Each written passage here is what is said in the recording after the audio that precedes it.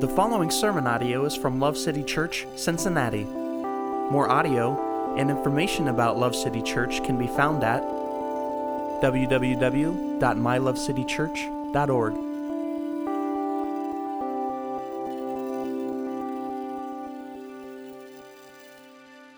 Turn with me, if you would, to Matthew chapter 1, and we're going to start in verse 1. This is going to be week 2 of our Advent celebration. We talked last week about the meaning of the word Advent, and if you weren't here, or if you were, we'll just refresh on that just a bit as you're opening your Bibles. The word Advent, it comes from the Latin word adventus, and that means coming. And so in Advent, we have a dual celebration where we remember the fact that our King has come, but we are in our remembering that he came, it also stirs in us the anxious expectation that he is coming again. And so Advent turns our attention backwards to the fact that he came, which is a beautiful truth, but it also stirs in us the anxious expectation that he is indeed coming again. He was faithful to his first promise, and he'll be faithful to the last. As we open up here, you're going to see that this begins in verse 1. It says, the record of the genealogy of Jesus the Messiah.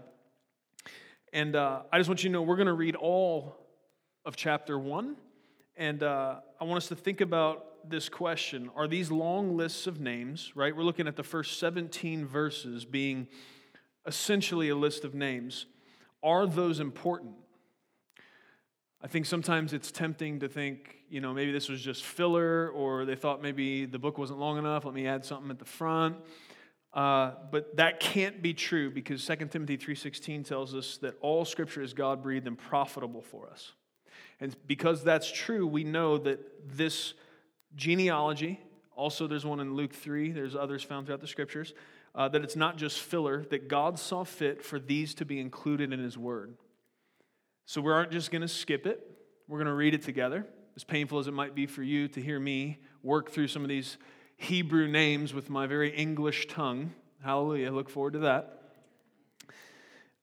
You'll know when I'm not sure, I'll go faster, try to sound confident, so it'll be good. But we're not going to skip it. We're going to read this together, and then we're going to talk about why it does matter. If God saw fit to put it in His Word, then it's important.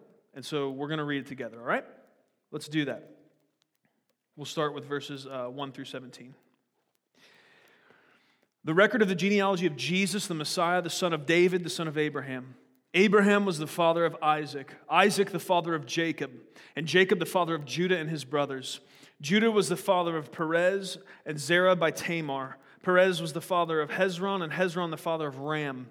Ram was the father of Amminadab, and Amminadab the father of Nahshon. Nahshon the father of Salmon, Salmon the father of Boaz by Rahab. Boaz was the father of Obed by Ruth, and Obed the father of Jesse. Jesse was the father of David, the king. David was the father of Solomon by Bathsheba, who had been the wife of Uriah. Solomon was the father of Rehoboam, Rehoboam the father of Abijah, and Abijah the father of Asa. Asa was the father of Jehoshaphat, Jehoshaphat the father of Joram, and Joram the father of Uzziah. Uzziah was the father of Jotham, and Jotham the father of Ahaz. Ahaz the father of Hezekiah. Hezekiah was the father of Manasseh, Manasseh the father of Amon, and Amon the father of Josiah. Josiah became the father of Jeconiah and his brothers at the time of the deportation to Babylon. After the deportation to Babylon, Jeconiah became the father of Shealtiel, and Shealtiel the father of Zerubbabel.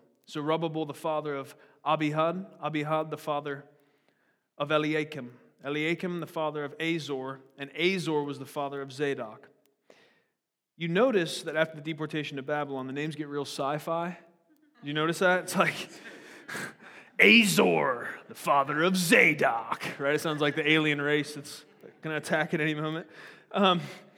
Zadok, the father of Akim, Akim, the father of Eliad, Eliad, the father of Eleazar, Eleazar, the father of Mathan, Mathan, the father of Jacob, Jacob was the father of Joseph, the husband of Mary, by whom Jesus was born, who is called the Messiah. So all the generations from Abraham to David are 14 generations. From David to the deportation to Babylon, 14 generations. And from the deportation to Babylon to the Messiah, 14 generations.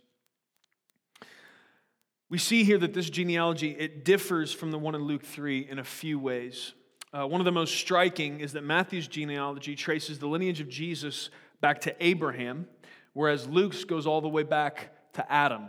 Okay, so why do we see that? Why the difference? Well, first of all, the target audience of the two books was different.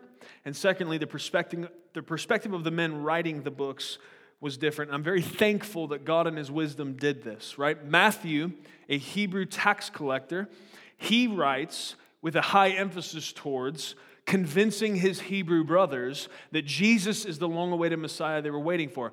So who is it important for Matthew to tie Jesus to for the Hebrews? Abraham, right? Luke, the only guy that was not a Hebrew that was a part of writing the New Testament, he's a doctor. He's concerned with connecting everybody, and he's concerned, if you notice in his gospel, much more about the humanity of Christ and the deity of Christ. And so he writes his genealogy tying all the way back to Adam so that everybody understands they are connected to Jesus through the lineage all the way down from our first parents. And so I'm also thankful for the varied perspective of a tax collector versus a doctor. You get a tax collector that looks at a situation, he's going to notice what? How many people are there, right? How many anything was there, right? He's a tax collector, right? He's going to be a number guy. Luke, the doctor, is going to notice more, how's everybody feeling that's there? What's the mood of the crowd? What are some of the specific things that are being said? And so God in His infinite wisdom gave us these varied gospel accounts, and oftentimes people will look at some of the differences that come out of the perspectives of men that are intentionally different and try to point that out as some kind of conflict. It's not. It's just God in His wisdom giving us those varied perspectives so we would get a more full view of some of the things that are listed in all of the Gospels. And so I'm really thankful for that. I'm thankful that we have that wider window into those events. So Matthew is writing to the sons of Israel, thus he points to Abraham. And why does he do that? Matthew wanted us all to understand that the promise to Abraham in Genesis 22, that's right when God asks Abraham to take Isaac up the hill. He does that in obedience. The very last moment, God says, hold on, I'll provide a sacrifice. The ram's caught in the thicket. And God says, because you have done this, I'm going to make a promise. I'm going to cut a covenant with you. And that promise in Genesis 22 is that all the nations of the world would be blessed through Abraham's seed, through Isaac's seed. And Matthew's making this connection. He's building a case that what you witnessed in Christ's coming is the fulfilling of that promise from thousands of years ago. That in Genesis 22, when God spoke to Abraham and said, all of the nations are going to be blessed through your seed. That you follow that genealogy down all the way from Abraham, what you end up is at Jesus. And because of that He is the fulfillment of that promise from so long ago. So He wants to make sure we understand those connections. I'm glad He did. Matthew really wanted to make it clear that Jesus was not just a prophet or a worker of miracles or a teacher, but He was the one who had been foretold, and He was the one who had been promised, and He was the one that they had all been waiting for. Jesus was the King, He was the Messiah, He was the Savior of the world. Matthew wanted there to be no mistake, because there were many that would try to trivialize and minimize who it was that Jesus claimed to be, and who indeed He was. He's a Messiah. He's the promised one. He's not just another teacher among many. Matthew wants to make sure there's no mistake about that. You'll also notice a lot of emphasis in Matthew's account here of the birth of Christ on how Joseph experienced the events surrounding Jesus' birth. Now, even though Joseph was not the biological father of Jesus, focusing on his perspective of the events, it makes sense because of the patriarchal structure of the culture who was his audience.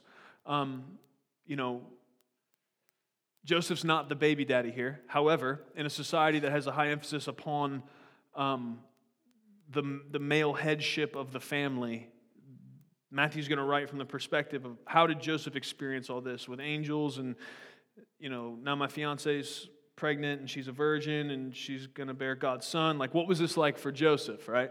Matthew focuses a lot more on that, whereas we'll see next week Luke keys in more on Mary's perspective. So, again, I'm glad for that variance. There are some other controversies surrounding differences in the two genealogies. Maybe you're aware of those, maybe you're not. I would encourage you that if you're curious about that, check that out later. We could really take way more time than would probably be helpful. The explanations can become lengthy and a bit confusing. But the point of both these genealogies, the grand overarching principle that we need to pull out, is that Jesus is the foretold Messiah. And that those genealogies, they help us to connect to him, to see the history of our people all the way back to Abraham and then back to Adam. So I'm thankful for that. Let's read verses 18 and 19 together. Now the birth of Jesus Christ was as follows. When his mother Mary had been betrothed to Joseph, before they came together, she was found to be with child by the Holy Spirit. And Joseph, her husband, being a righteous man and not wanting to disgrace her, planned to send her away secretly.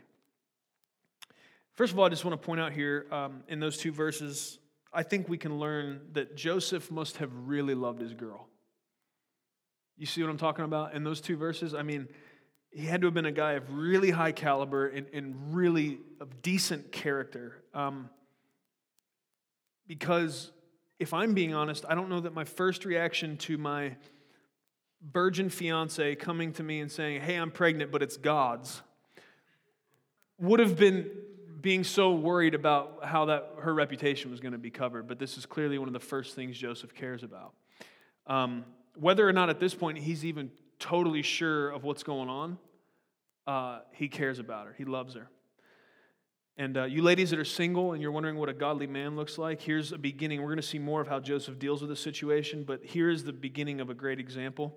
I would just point out a couple things to you as well, maybe things that are missing as we go through this entire account. There's no mention of Joseph's rank on call of duty, so I would just suggest that maybe that's not that important when it comes to assessing a man, whether he's husband material. It's interesting also that the breed of donkey that he rides is not listed. And so I think that what we can draw from this is that apparently character and integrity and obedience were of greater concern to Father God when he selected who would raise his son than money, class, or social status. That's a good spot to amen. You missed it. Amen. You see what God cared about there. I think it's very interesting that Jesus was born to a blue-collar, lower middle-class family.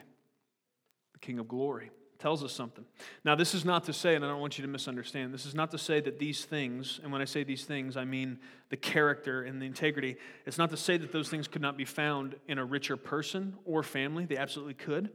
I'm just saying that God clearly chose by the amount of character they had and not the amount of coin. There may have been somebody else that had more money that did have those things, but God chose apparently the highest detail to God, the thing that mattered to him most, couldn't have been that somebody was well off financially, but that they had the kind of character that would allow them to obey him through something that would be very difficult, if we're being honest. I think Joseph was a solid brother. Let's read a few more verses here. But when he had considered this, behold, an angel of the Lord appeared to him in a dream, saying, Joseph, son of David, do not be afraid to take Mary as your wife, for the child who's been conceived in her is of the Holy Spirit. She will bear a son, and you shall call his name Jesus, for he will save his people from their sins. Now all this took place to fulfill what was spoken by the Lord through the prophet. Behold, the virgin shall be with child and shall bear a son, and they shall call his name Emmanuel, which translated means God with us. And Joseph awoke from his sleep and did as the angel of the Lord commanded him, and took Mary as his wife, but kept her a virgin until she gave birth to a son, and he called his name Jesus. Look at the obedience of Joseph in verse 24. It says he awoke from his sleep and did as the angel of the Lord commanded him. He didn't pout and complain about how unfair it was going to be to raise a kid that wasn't his. Not to mention the added pressure of that kid being the God-man Jesus. He didn't talk back, didn't question God. It says he got up. The angel of the Lord spoke to him. There's no hesitation. Got up and obeyed the Lord. I think we can learn something from that. This was an interruption to the plan. Do you see that? I think sometimes we hear this story so much like, oh yeah, it's nativity, woo! Do you understand? These people were ready to get married, right? They're picking out decorations, and all of a sudden, the bride's pregnant, and it's God's. And he's asking that we just don't worry about that and move forward and trust him and raise this child that's going to be the Savior of the world. Minor interruption to the plan. And something we should really, I'm not asking you to put yourself in the shoes of pregnant Virgin Mary. I'm just saying, has there ever been a time that your plan got messed up? How'd you do? Or do you not even think in terms like that? Do you think that since you have a plan, God will just go along with that always? Do you understand this was not what they had planned? Sometimes God will come and mess up what you got going on. But it's going to be for your good, or it's going to be for the good of others. And in all of that, we say, yes, hallelujah, amen. We get up and obey. Glory to God.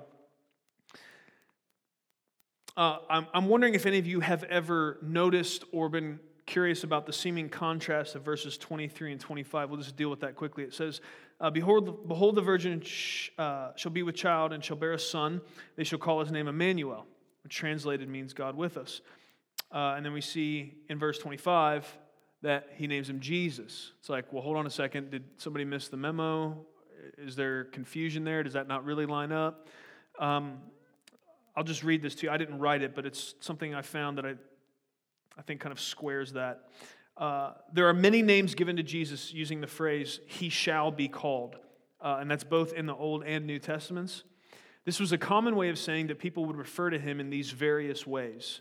Isaiah prophesied of the Messiah that his name shall be called Wonderful Counselor, the Mighty God, the Everlasting Father, the Prince of Peace. None of these titles was Jesus' actual name, but these were descriptions people would use to refer to him forever. Luke tells us that Jesus shall be called the Son of the Highest and the Son of God and the Prophet of the Highest. But none of these was his actual name. And so that Emmanuel, being God with us, is yet another descriptive name given to Jesus. And there's so many more even than were listed here. The Lion of the tribe of Judah, right? People didn't walk up to him and say, hello, Lion of the tribe of Judah. It's Jesus. Yet he was the Lion of the tribe of Judah. Amen? He's the Rose of Sharon. He's the morning star. He's the cornerstone, right? Amen. Okay, so we have examined together here Matthew's account telling us that Jesus came. But the next natural question after we ask, did he come? I think yes is the answer to that clearly, is why did he come? I think a thinking person would come up with that question. Yes, he came, but why did he come? I'm going to give you 3 reasons. There are potentially dozens, if not hundreds more, many of which might be outside the realm of our comprehension, probably are. But we're going to look at 3, okay? So here's the 3. He came to give, he came to rescue, and he came to bring unity. Okay? The first 2 reasons we could draw from many places, but both of them can be succinctly drawn from one of the most well-known verses in all the Bible, and that's John 3:16.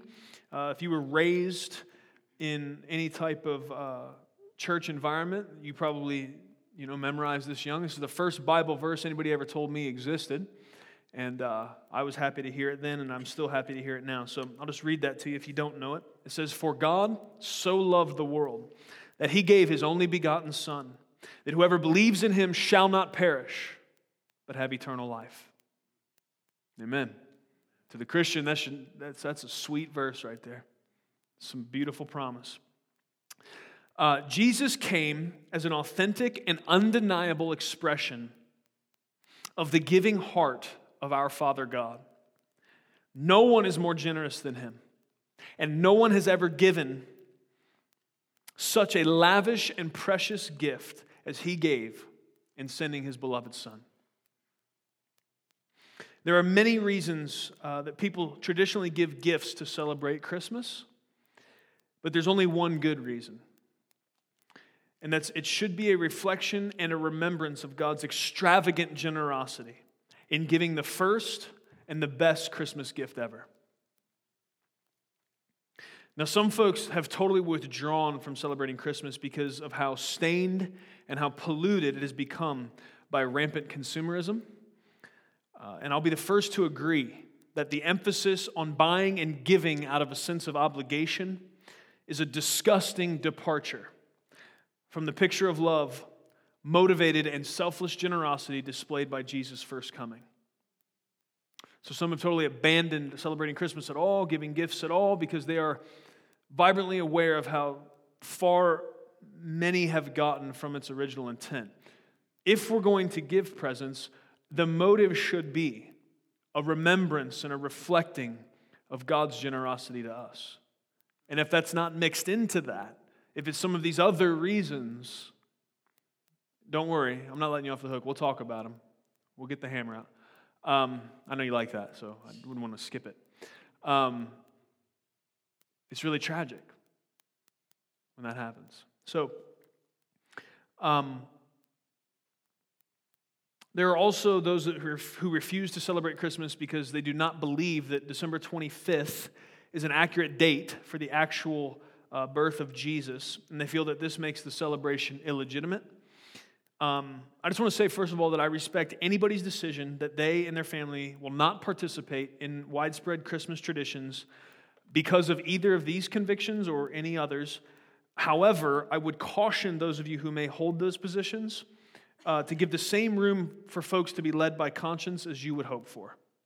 Right? So if you've come to a position that you want nothing to do with a traditional celebration of Christmas, as this culture does, you would hope that somebody would be gracious with you and not harsh and judgmental because you've come to that conclusion, right? What I find, though, more often is that the adverse is true. Those that have come to those conclusions figure the rest of us are useless, slobbering pagans, and we just don't care.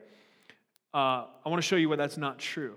And if you've encountered somebody that takes that position, I'm going to give you some ammo to try to lovingly talk to them. If you're in that position, stop it, okay? Because it's sinful. All right.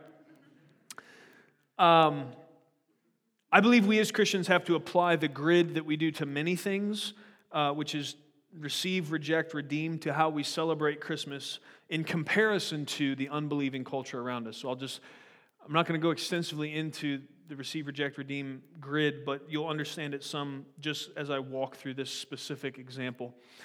So should we just receive it? Should we fully embrace a departure from any emphasis on the birth of our Lord and Savior and instead focus on worshiping our own compulsion to buy things and give them to people because that is what's expected? Should we just full-on receive the cultural kind of twisting of the original meaning of Christmas? Should it just be full-on taken in with no filter?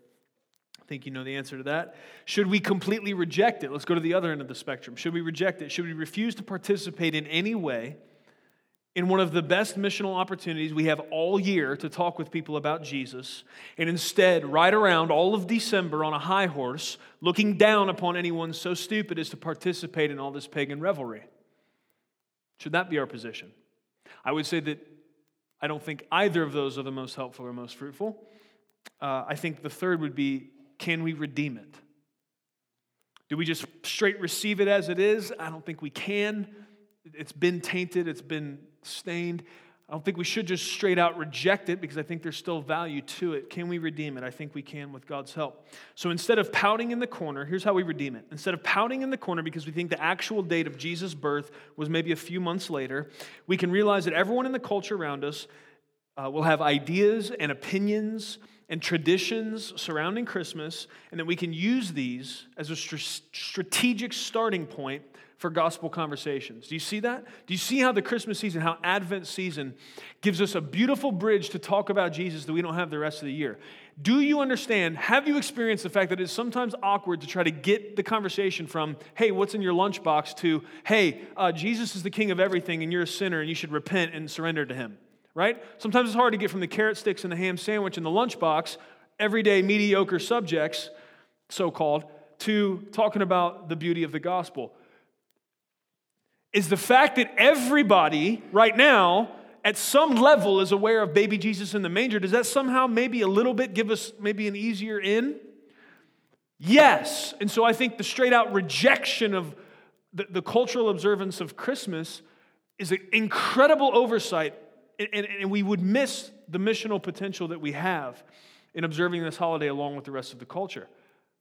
But we do have to make sure that we don't just take all of it, including the sinful tendencies and the ways that Satan has twisted what could be something that turns our affections, as we are trying to through these Advent celebrations, towards Jesus and what He's done and what He's going to do, and towards, big screen TVs and packs of socks, right? That's the deal. Satan always wants to take something that could be and should be good and make it useless. So, but we can start strategic gospel conversations around Christmas traditions. We can also redeem the putrid hijacking of the tradition of giving gifts by refocusing our hearts, teaching our children, and talking with our friends about why we give. Just the discussion of the fact that the giving of gifts should be a reflection of God's incredible generosity and that He gave first. What better way could you ask for to talk to somebody about the beauty of the gift of Jesus? I mean, that is an easy segue into a gospel conversation. And I hope that you care about it. I hope that you, as you're sitting there thinking, are like, yeah, you know what? Man, with God's help, talking with people that are already talking about Christmas in a way that is strategic for gospel ministry, like that's exciting. Because maybe you haven't seen that before. Maybe it just slipped your mind, but we should have as much or more missional impact in December than we should the rest of the year. It's beautiful. Easter's also one of those times.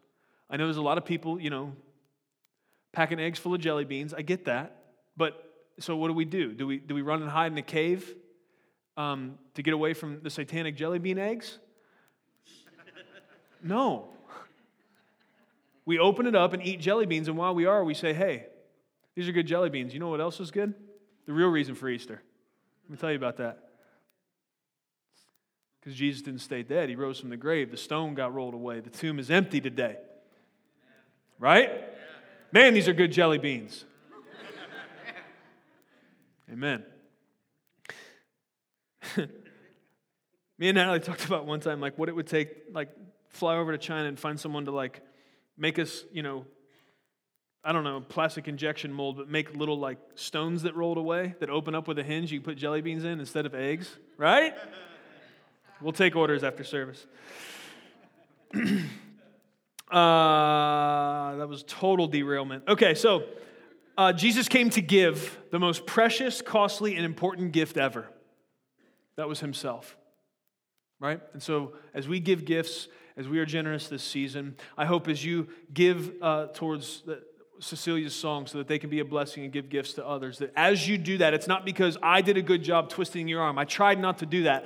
I want you to open up your wallet and give every opportunity that you have, to be generous every opportunity you have, not because you have some guilt that compels you to do that, or some expectation that compels you to do that, but because your heart is so full of gratitude for the generosity of your God, that it is a great joy for you to crack open that wallet, let the dust blow away and the moths fly, and pull something out and give it.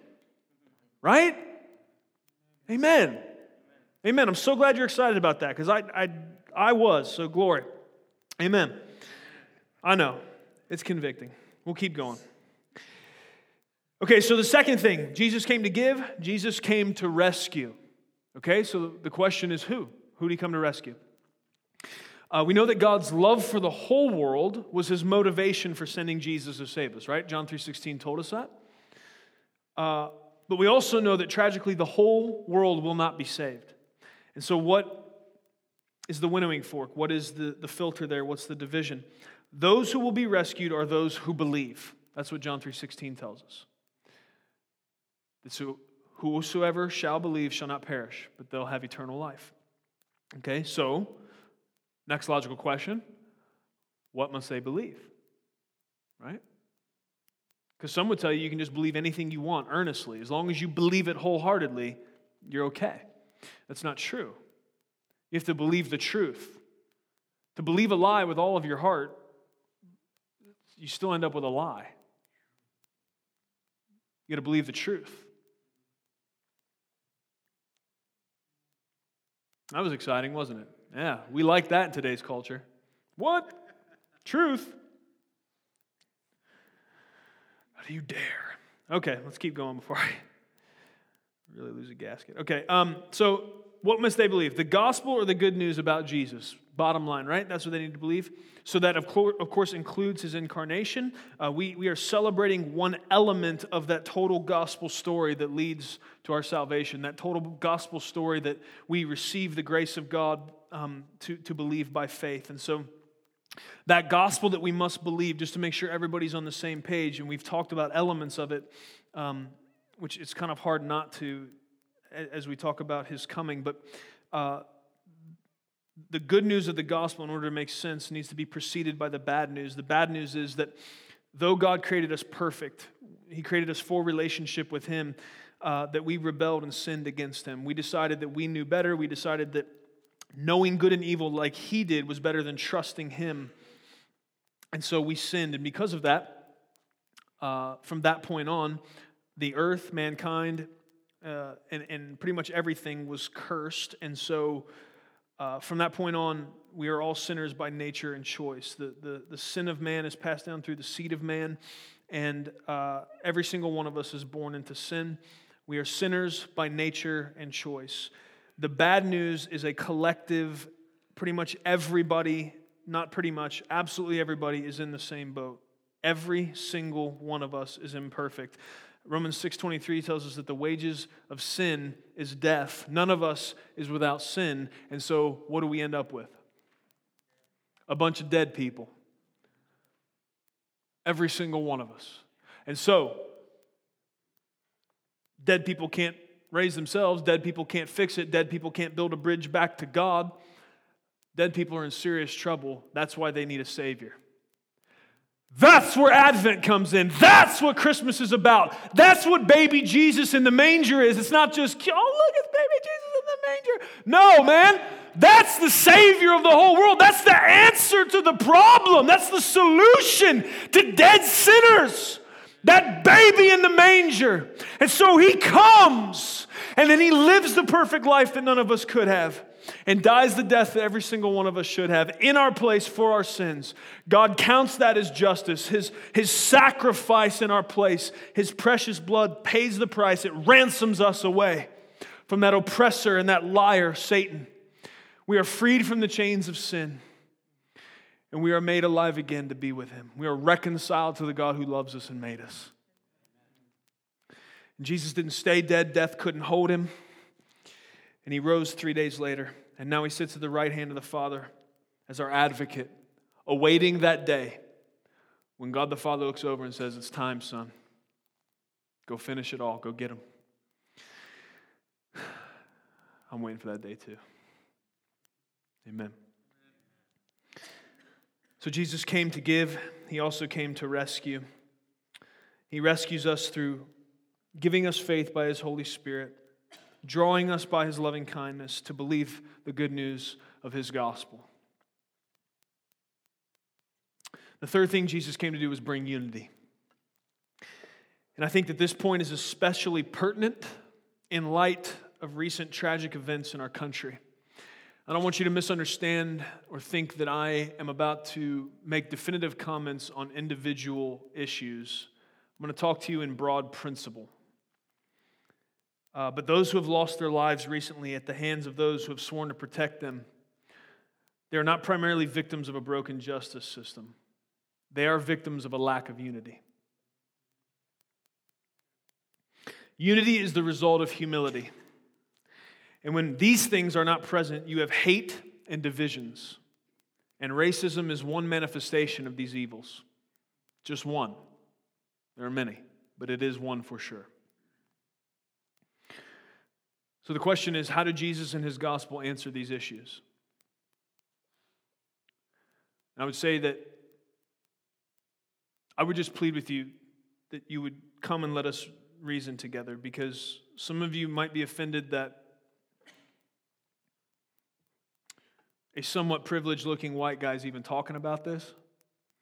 And if you just please open your heart to, and just believe for a minute that the Holy Spirit can speak to this. Just forget it's me for now, if you would. because of the end goal.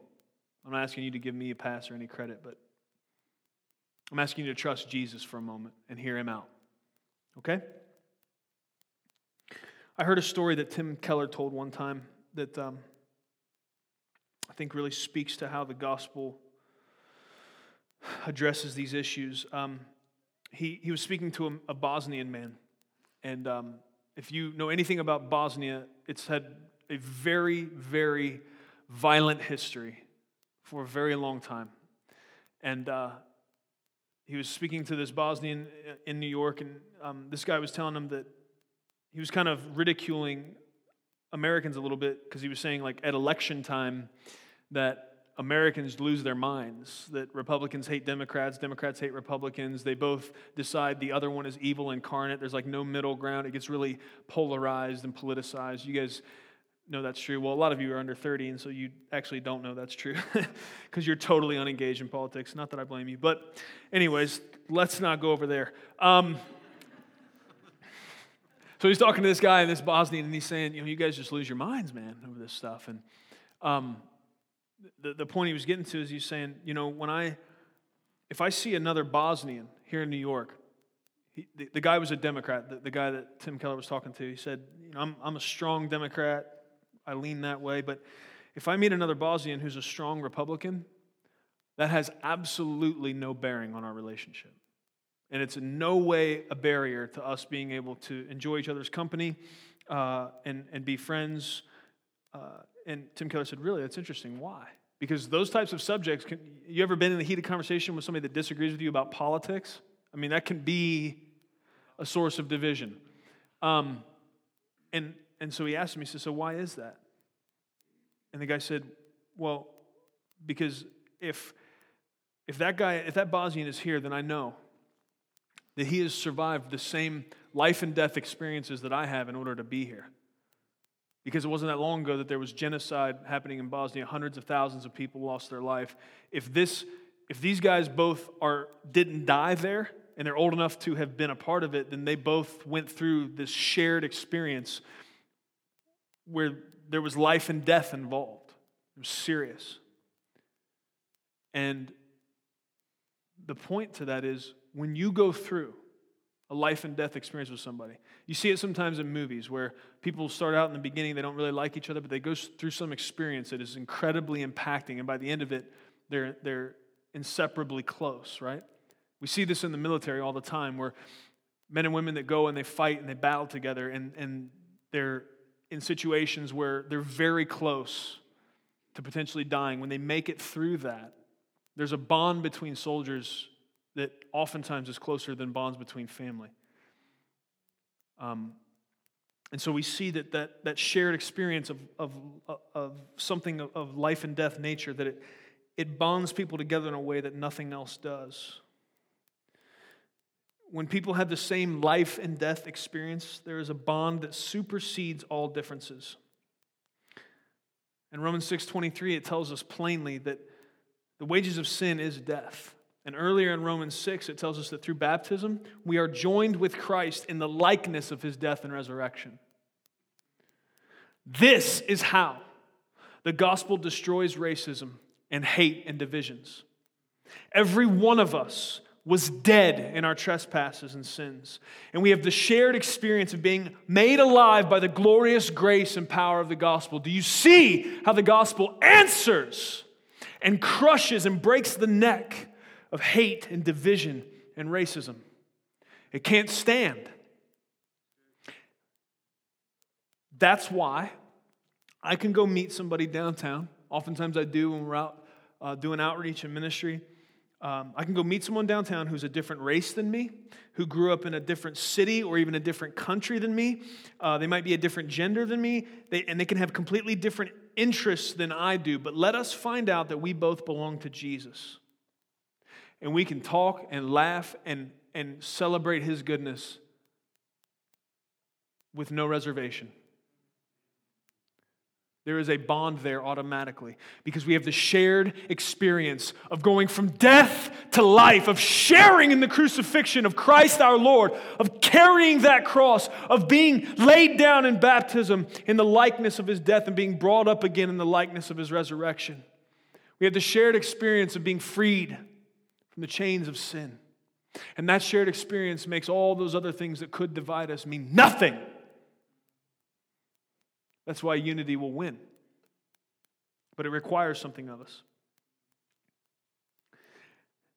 Every single one of us was enslaved to sin, totally unable to free ourselves. Every single one of us. We are unified in the bad news as much as we are the good news. Are we not? Every one of us was enslaved to our sins. No way to free ourselves. But King Jesus did what was necessary. He fought and won the fight we never could have to let us experience the joy and freedom we never should have. I'm thankful for that. I should not have got to taste righteousness. I should not have got to taste freedom and joy and peace. I should have only had the bitter taste of darkness and sin forever. But Jesus saw fit to say that will not happen. I love him. I'm coming to give. I'm going to give what's necessary, and it's myself, that he can be rescued. Glory! And I find it hard to be generous. Are you kidding me? Man, I ought to give everything away with a big smile on my face. Because he gave more than I ever could. Glory to God. When we center our lives on the reality of this shared experience of being transformed by the gospel, the divisions of race and class and age, they are ground into dust, and we are left with the unity that Jesus prayed we would have in John 17. It's the same kind of unity that he and the Father experience. Let me read that again. It's important. Without understanding this principle right here, the rest of it won't make a lot of sense. And the key here is this is what's required of us, that unity be trumpeted and unity take a place of prominence and racism and hate and divisions be destroyed. It takes this. When we center our lives on the reality of this shared experience of gospel transformation, the divisions of race and class and age are ground into dust. And we are left with the unity that Jesus prayed we would have in John 17. You guys know that prayer? It's called the high priestly prayer. Longest prayer we have recorded of Jesus, right before he's about to be betrayed. So on his mind, right before he's about to be betrayed and go deal with the crucifixion, of all the things he could be praying about, you know what he's thinking about? Unity. He's asking God that we, his people, would have unity, the same type that he and the Father have. You think there's room for racism in between the relationship of God the Father, God the Son? No. Completely, totally unified because they're completely, totally humble. They're completely, totally enveloped and in love with each other. It's the goal, dear ones. It's the same kind of unity that Jesus and the Father experience. May we be a people of character and integrity and obedience like Joseph.